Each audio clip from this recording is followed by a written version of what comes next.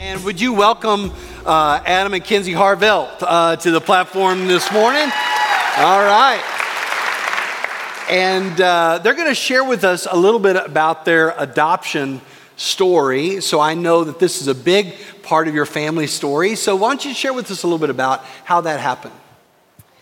Yeah, I knew from a very early age that I would pursue adoption. It was just always on my heart. And then when Adam and I began to date and got engaged and married, God made it very obvious to us that that's the way He would allow our family to grow. So we moved to Texas and we decided to foster to adopt through the CPS system, and we spent about a year getting that license. And we told CPS we would be willing to take any age, any race, any disability, and then through some convincing, I convinced Adam that we could handle more than one kiddo at a time. So we said we'd take a sibling group. And about a year later, we got a phone call in the middle of the night at midnight that 2 kiddos needed a home, and they needed it very quickly, and would we be willing to take them. And so we asked if we could pray about it until 6 a.m., and God made it very obvious to us through the course of that night that these would be our children. So Elijah, our oldest, and Bree came home to us very quickly after that, and we spent 6 months fostering them, and then their adoption became final.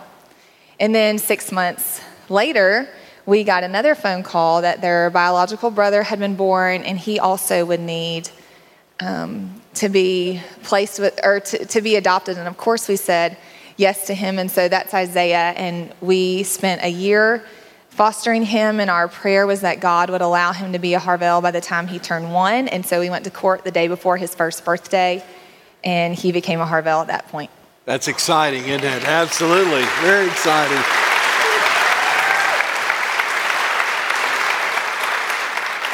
So this is a big deal, and it's a big change for them. Their life completely changed, but it's a big deal for you too as adoptive parents. So how have you, now looking back, how have you seen how this adoption has changed them and changed you as well? So we received Elijah and Bree. Eli was 6 years old and Bree was 18 months.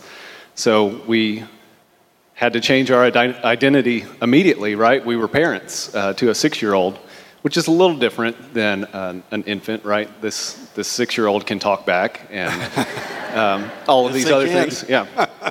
So we had to develop an identity as parents through that and figure out, who is the Harvell family? Who are we going to be? And so that was a big change for us, but also a big change for the kiddos. They had to develop an identity with us, and it was a change in our household too of an identity of a sanctuary and a place for them to come and be safe from really what they experienced in life. We had several documents detailing situations where CPS was involved and how just the sin in that relationship, in that environment that they were in, and what they were pulled out of, and how really God changed their outlook on life by placing them with us, and really broke some generational sin by pulling them into our family. And so we had to develop that as well and create a firm foundation for them. And then Elijah working through his own spiritual identity with coming through to us and not having that before. And I think Kinsey has some other things to say about that. Yeah, within the year of Elijah coming home to us, he, here at First Colleyville, accepted Christ as his Savior. And some people asked us if we thought he was too young or if he fully understood what he was doing. And of course, we said yes. This little boy, more than anybody, knew what it was like to not have hope, and then to have hope, and then to see redemption. And of all people, my son knew what it was like to want a relationship with a father that was consistent and for a dad to seek him out daily. So of course he knew what the Lord could offer him, and he wanted that. And so that was really neat. But we also got to see a big change in Elijah from the day that we changed his name. We let him choose a new middle name. He was 6, and he wanted to have a middle name just like his daddy, and so he chose Michael.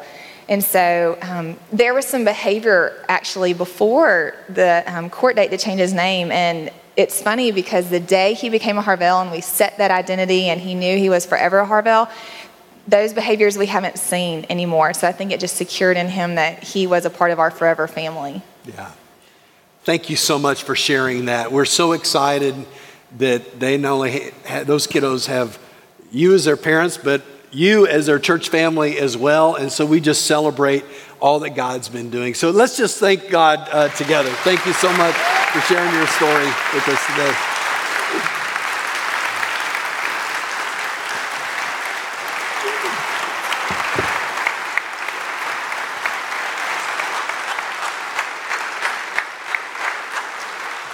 All right, if you brought your Bible, open that thing up to Ephesians chapter 1. We are in our series, Identity Defined, and we've been looking at who we are in Christ. In fact, we've been looking at this one sentence that starts at verse 3, goes all the way through verse 14, and it just identifies who we are in Christ. In fact, the phrase in Christ or in Him or in the Beloved is mentioned 11 times from verse 3 to verse 11, or verse 14. And so it just over and over and over, it's driving home the main point that all that we are, our identity is in Christ.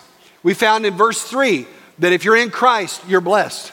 We found in verse 4, if you're in Christ, you're holy and blameless. The past is gone. And then we're going to look at today, if you are in Christ, you are adopted as sons and daughters into God's family. So let's look at it. Ephesians chapter 1, we're going to pick up at verse 4. If you're at verse 4, say amen. Amen. All right, this is the word of God. In love, He predestined us for adoption as sons through Jesus Christ, according to the purpose of His will, to the praise of His glorious grace, which He has blessed us in the Beloved. Now stop right there for just a minute. Well, you circle the word adoption or adopted. We are adopted. If you were in Christ, you were an adopted son or daughter. You once were outside the family, now you're inside the family. You once were a stranger, and now you're an insider. You once were alienated from God, and now you are a member of His household. The scripture says you're a child of God. We just sang that song, I'm a child of God, yes I am. Well, those words mean something to us as followers of Jesus. They're not just lyrics to a song. They are statements of identity of who we are in Jesus Christ. Adoption is probably one of the most tender blessings that we have of God. You know, when you talk about justification, it's a legal statement that you are freed from your guilt and right before God. When you talk about forgiveness, there's an element of, I'm washed clean. But when you say you're adopted, there's something about that that tugs at your heart. It means you're a part of a family. You're included as part of a family. If you are in Christ, you are adopted as His son or daughter and a member of God's family. This idea of adoption, was completely radical in the time that Paul wrote this letter. During the Roman Empire, they did not understand adoption as you and I understand adoption. In that day, it was a very dangerous and a very dark place. And child abuse and infanticide was common practice. Common practice. In fact, many children were killed just after their birth. We have ancient documents that talk about if it's a son, let him live. If it's a daughter, let her die. So there was common practice like that. In fact, I read an article this week out of an archaeological journal where they just recently discovered a mass grave of children's bones underneath the ancient ruins of a Roman brothel. So children were discarded. And if they weren't wanted, they were done. And you played no legal penalty for that. They were seen in the Roman eyes as subhuman, not fully human yet, as property that could be easily discarded, that had very little value at all. In fact, only 40% of the Roman Empire actually lived to their 20th birthday. So many people died in those early years. And those that did survive, those that were discarded, left on the street, thrown on the pile, abandoned, these children were often gathered up and raised and trafficked as thieves and slaves and prostitutes and fodder for the gladiators for blood sport. So it was a very dangerous and dark place. And what happened was the change began to happen when the gospel went to Rome. When the gospel began to be proclaimed in Rome, people heard the gospel and they were saved. And suddenly they began to see through a new lens that, hey, people matter to God. They're created in the image of God. That's who we are. That kind of goes all the way back to our first talk we gave on this identity series, that every man is created in the image of God. Every person created in the image of God and has value and worth. And they saw these children being discarded and they said, well, somebody's got to do something about that. So they would go and they would take these children that are left in exposure and left out in the woods and throw it on the junk pile, and they'd bring them in and they would adopt them as their own. They would say, oh, you're going to throw that child in the river? You don't want that child? Here, give that child to me and I will adopt this child and raise it as my own. And so the early Christians began to adopt these children that were unwanted and discarded. See, in Roman Empire, adoption was not normally done that way. We always think of adoption as maybe taking in someone that has a need, but the Romans' view of adoption was very different. It was really only used for those that were powerful and wealthy, political leaders.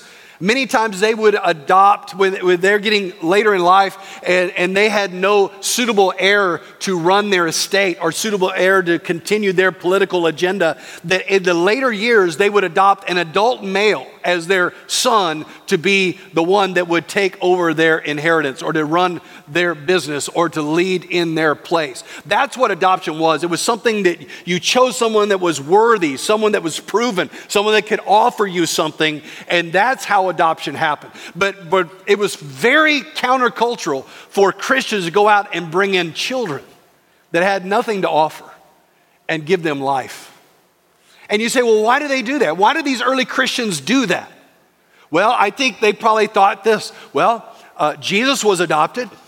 He had an earthly dad, Joseph, that adopted him and stepped in and led him. And so that must be a good thing. And then, hey, we have been adopted into God's family. And so we're just simply demonstrating that truth by our adoption of these children. Christians have, over the generations, always been pro-life, pro-adoption, because we realize that we've been adopted as God's sons and daughters. And that's really what Paul is driving at here when he talks about our adoption. Now you may say, well, what does it mean actually to be adopted as God's son or daughter? What does that actually mean? So I want to give you some thoughts here for you to write down. Okay. By the way, we're having some technical problems today. Nobody's just goofing around on the slider. All right, back in the back. Hey, watch this. So I just kick into my preacher third lung and we keep going. All right. So that's how we roll around here. I don't come and go. I just plow on through. All right. Don't let that hinder you from what God wants to say to you today. All right. So what does it mean to be adopted? I want you to jot these things down. I'm laying kind of a theological foundation for understanding adoption. All right. Here's the first thing it means. It means that you were on God's heart before time began. You were on God's heart before time began. Your adoption was in the heart of God before time began. Look at what it says. He predestined us for adoption to himself. That word predestined is a great word. It's an important word. It really is a combination of two Greek words, pro, horizo. Pro meaning before, horizo we get the word horizon from. So before the horizon or before the boundary, before time. In fact, we understand that word based on the word before in verse 4 where he says he chose us in him before the foundation of the world. So here's the idea that adoption was on the heart of God before anything began. Adoption was on the heart of God before anything began. Every adoption begins with a desire in the heart of a parent, a father or a mother, to adopt a child. It doesn't begin with the need, it begins with the desire. Think about it. There's already, still today, 183 million orphans in the world. There is massive need, right? But adoptions don't take place. You don't have meetings with an agency. You don't have filings with a court. You don't go and visit. Before all those things happen, rewind it all the way back. It starts with a desire in the heart of a father and a mother to adopt a child. That's what Kinsey said. She said, I remember as a young girl having this desire to adopt. That's where it began. Now, listen, that's where Paul starts. He says, back before anything happened, before time began, God had a desire. And the desire was to adopt you and me. He had a desire. And that was that he chose you before you chose him. That he knew you before you knew him. That he wanted you before you wanted him. That adoption begins and is initiated by God. Adoption is a unilateral work of God moving toward us to choose us and love us and accept us in Christ. And that happened before the world began. It started in the heart of God. Second thing I want you to write down about adoption, laying this foundation, is Jesus paid the price for your adoption. Jesus provided the price, or paid the price for your adoption. God is adopting us, but Christ paid the price for it. You know, when you think about adoptions are expensive. Today, domestic adoptions, maybe even international adoptions, can range anywhere from $20,000 to $50,000, and that's just the court filings and agency fees and all those kinds of things. And then you got to bring a child home, right? And then you got to have crib and food and education, and then on and on and on and on it goes, right? It's an expensive process to adopt.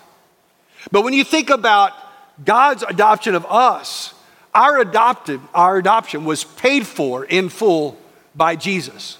When Jesus died on the cross, he was paying for you to be called a son, for you to be called a daughter. That's what he was doing. You know, a lot of people, they wear a crucifix. They think, well, yeah, Jesus died on the cross for my sin. And they say it kind of in a distant way. No. You got to understand what he's doing there is so you could cry out, Abba, Father.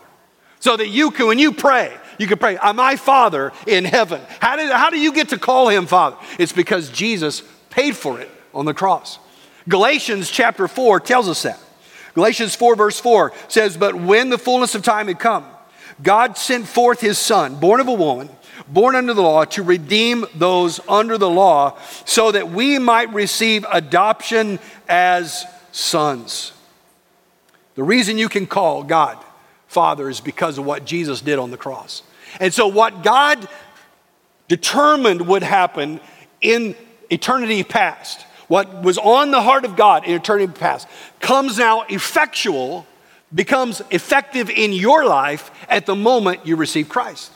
So the moment you receive Christ, that's the moment of your adoption. That's the moment that you step from darkness to light. That's the moment that you go from alienated to a member of the family. That's when you become a son or daughter. You know, when you adopt a child, the adoption happens when the gavel goes down. I now pronounce that you are now a son and daughter. Boom, it happens in a moment, in an instant. That is what happens when you receive Christ. In fact, John chapter 1, verse 12, puts it this way, but to all who receive him, to those who believe in his name, he gave the right to become what? Children of God. So the moment that you heard the gospel and you believed on the Lord Jesus, the moment you received Christ by faith, at that moment the gavel came down, your name was changed, your identity was sealed, and you were forever adopted as his son and daughter. The moment you believed. Jesus paid for it. The third thing I want you to jot down, and this is just laying the foundation of adoption. God, it was on the heart of God before time began. Jesus paid for it on the cross. The third thing is that you are permanently secure in Christ because of your adoption. Eternal security is rooted in this idea of adoption. The perseverance of the saints is rooted in this concept of adoption. You say, why is that? Because in the Roman Empire, if you were adopted, you were more secure than if you were a natural born child. a natural born child could be rejected. I just said they were often rejected. You could be killed. You could be cast aside. You could be sold. All kinds of things could happen if you were a natural born son or daughter. But if you are adopted, then you are prohibited from being rejected. You were secure as a son. You were secure as a daughter. That could never legally change. You cannot forsake an adopted son or daughter. You were secure. In fact, I was talking with Adam Harvell this week about his adoption process, and he said, Craig, we have actual birth certificates. They have the kid's name and our name on them, just as if we gave birth to them. We have their birth certificates. But we have more than that. We have court orders. We have filings with the court. We have agency papers. We have a stack this tall on every child that proves that they are our children. That's the security and the stability that we have. Now listen, because you are an adopted child, you can never, ever, ever, ever, ever be rejected by God. You can never, ever lose your salvation. You can never, ever be cast out. And Jesus mentions this over and over. In fact, in John chapter 6, he says, all those that the Father gives me will come to me, and whoever comes to me, I will never drive away. I love that. This is not going to happen. I will never, ever drive you away. He said the same thing in John 10, verse 27. My sheep listen to my voice, I know them, and they follow me. I give them eternal life, and they shall never perish. No one will snatch them out of my hand. My Father, who has given them to me, is greater than all, and no one can snatch them out of my Father's hand, and I and the Father are one. He's like, you know what? This you are right here in the palm of my hand. All right, and then my Father has given you to me also. And so no one can snatch them out of my hand. No one can snatch you out of my Father's hand. And me and the Father are one, and you are forever, ever secure. Now listen, isn't that good news? Aren't you so glad? You don't have to go to bed tonight worrying, oh man, I wonder if I did something that now I'm going to be rejected. Now, I wonder if I've not done enough that maybe God would now not accept me, or that I would lose my salvation. The terrible fear of that. Well, that is inconceivable in the scripture, because you're an adopted son.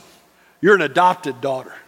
You're forever and eternal secure. So just the foundation of adoption, what does it mean? It means that it was on the heart of God before time began. It was purchased by Jesus on the cross, and you are now eternally secure. So that is all a part of now this idea, this theology, this understanding of adoption. And listen, when you understand that, everything changes in your life. When Eli and Bree and Isaiah became a forever Harvell, all right? A forever Harvell. A lot of things changed in their life. All of a sudden, they had a house with a room and a bed. And they had a closet with clothes in it. And they had a pantry with food in it. Things physically changed. They also had social changes. All of a sudden, they got a mom and a dad that's sleeping in the other room, that's protecting them and watching over them and caring for them. They have brothers and sisters, and not only that, they got cousins and they got uncles and aunts that live in other states that they haven't even met yet, that are all going to accept them and love on them.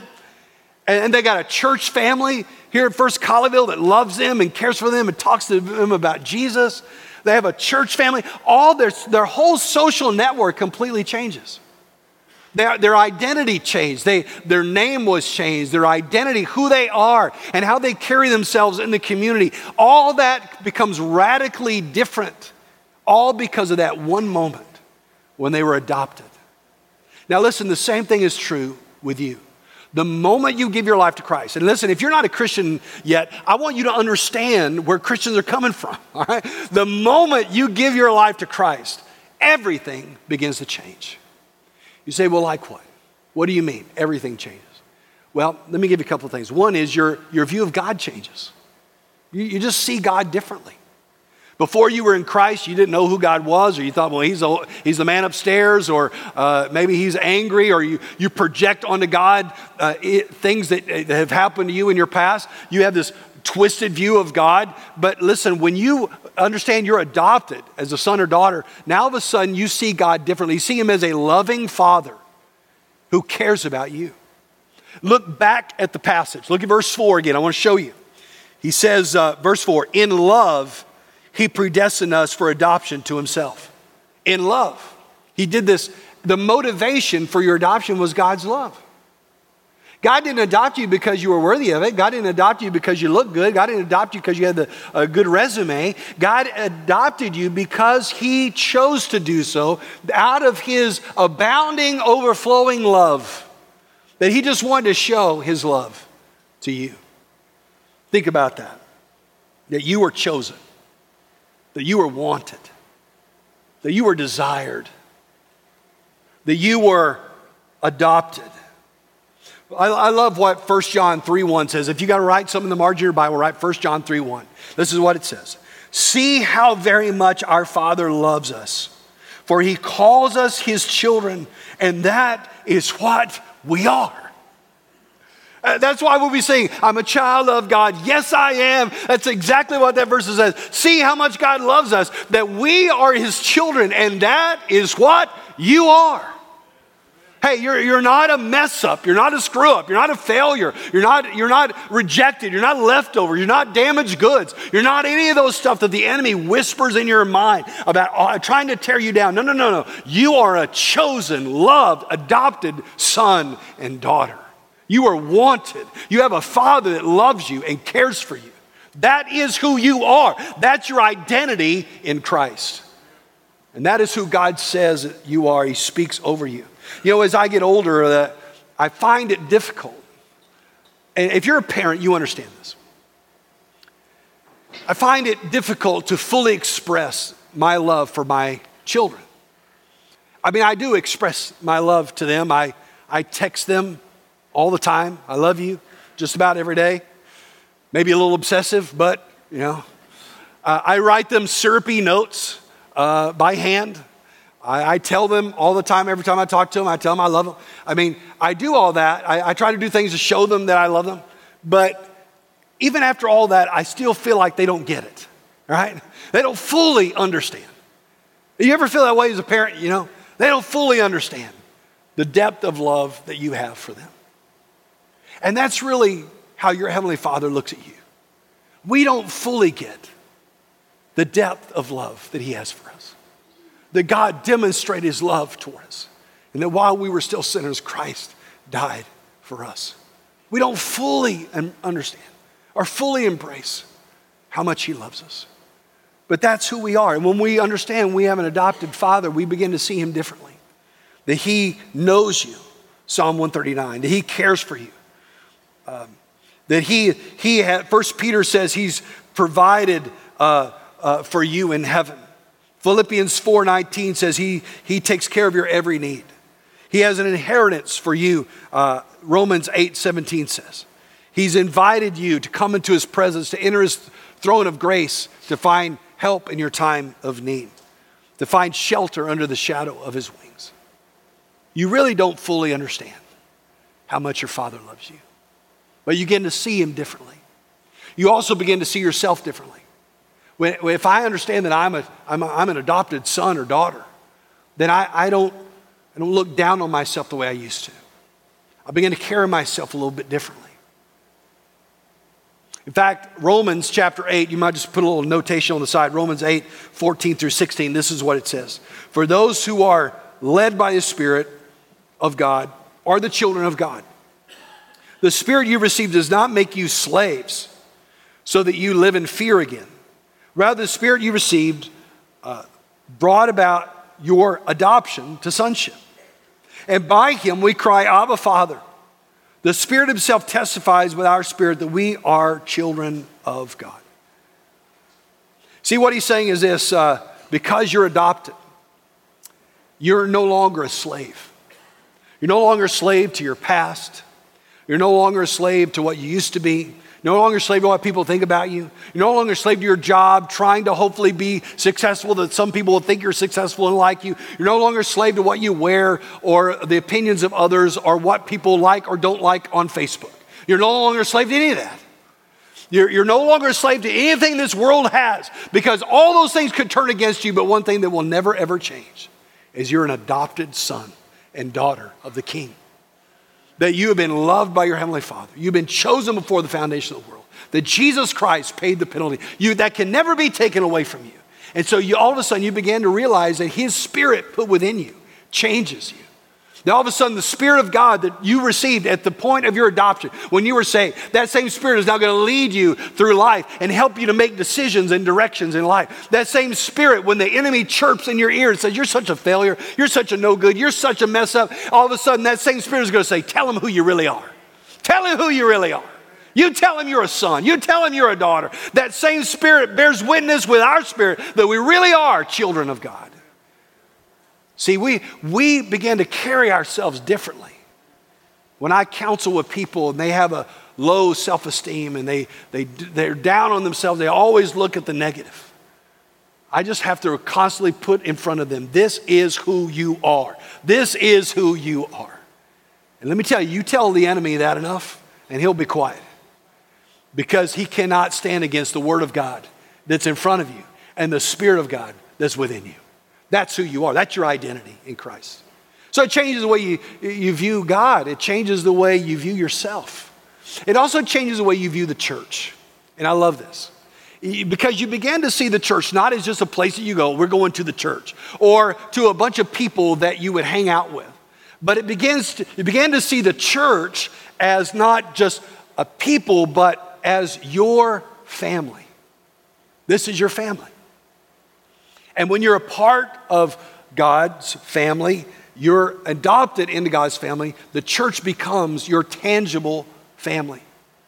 In Ephesians chapter 2, if we had time, we could just flip over a chapter. In the first half of Ephesians chapter 2, he's reminding them what their life was like before they came to Christ. He goes, man, don't you remember what you were like before you came to Christ, Ephesian church? Don't you guys remember? Let me just jog your memory. You were far from God. You were alienated from God. You didn't know anything about him. You were objects of God's wrath because of your sinfulness. You are without hope and without God in the world. Basically, he goes through this whole list. Many of us can remember what our life was like before we came to Christ. You say, yeah, I remember what I thought about those Christians. I made fun of those guys. I didn't have any clue who God was. I was just living my life, and I was living a self-destructive life. He says, but that's not who you are anymore. Now, because of Jesus, you've been adopted into God's family. And he says this in Ephesians 2:19, consequently, you are no longer foreigners and strangers, but you are fellow citizens with God's people and also members of his household. That's who you are. You're a member of the household. That's who we are as followers of Jesus. That's who we are as a church. We have one Father. We have a common Father who's adopted us all as his kids. And we have a big brother, Jesus, who is our co-heir with us and who had died and paid the price for us. And now we are brothers and sisters in Christ. In fact, did you know that in the New Testament, over and over and over in the epistles, that the term brother and sister has been used so often that is now synonymous for Christian? If you call someone a brother or sister, that means they're a fellow believer, fellow follower of Jesus. And that's who we are. We're a church family. Now, we've got the weird Uncle Ned and the crazy Aunt Sally, and we got all that going on in here and a bag of chips. We're all that, all right? But we are a family together. That's who we are. We're not a corporation. We're a family. We're not an institution. We're a family. And in family, we work through stuff, and we process through stuff. We go through good times and bad times, but we go through it together as a family. That is who we are. I was reminded of that this week when I got a call from Michael John, who leads our worship. He's not here today for a reason. I got a call on Wednesday, and he said, Craig, I just got terrible news. He said, my mother just died. She lives in Alabama, just turned 70 years old, lives by herself, and suddenly, tragically, passed away. I think maybe she had a heart attack. And so the minute he said that, I said, I'm on my way. And I hung up the phone and I drove to his house. And there were some other people that showed up there, and we just gathered around him, and we loved on him, and we prayed for him. We talked about his mom. But while we were talking together, he said, you really didn't have to come down here. I know it's been a long day and you had a lot of things going on. You really didn't have to come down here. He said, but I know that's just what we do because we're family. I said, that's right. That's what we do because we're family. And I talked to people in our church that even this week are going through really, really hard stuff. And they will say things to me like, Craig, I just don't know what I would do if I didn't have my church family. See, we need each other. We pray for each other. We love on each other. We support each other. We cry together. We worship together. We celebrate together. We're in this together as family. I remember when I was a kid and we used to, on Sunday nights, usually happened on Sunday nights when it was less formal. And if it really got mushy and familial, we would say, all right, everybody grab a hand next to each other. All right. And then if it was really good, we could extend across the aisle. All right, to the other people. We'd all hold hands together. And we used to sing this song, I'm so glad I'm a part of the family of God. And as a kid, I remember that song. But as I'm a little down the road now, let me just tell you something. I really am so glad that I'm a part of the family of God. I wouldn't change it for anything in the world. I love the church. I love this church. I love you. You're my church family. And we need each other. And the only way that can happen is because we have a Father that chose to adopt us. And we had Jesus that paid the price for it. And we're his. Not because we deserve it, but because he chose to extend his love toward us.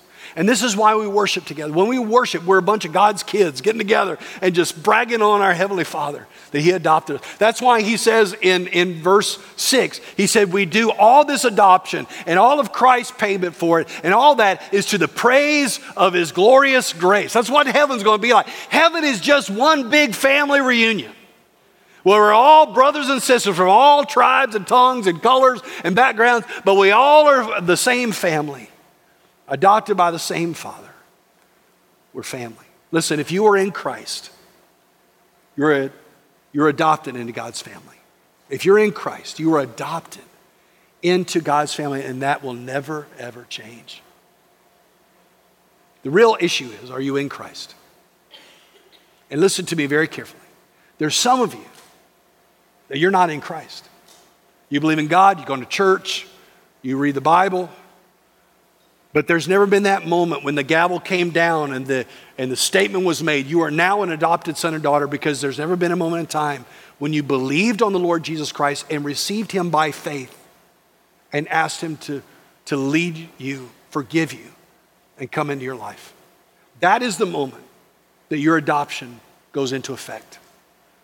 How sad it would be for a child to always live around a family but never be a part of the family, because they just refuse to receive it.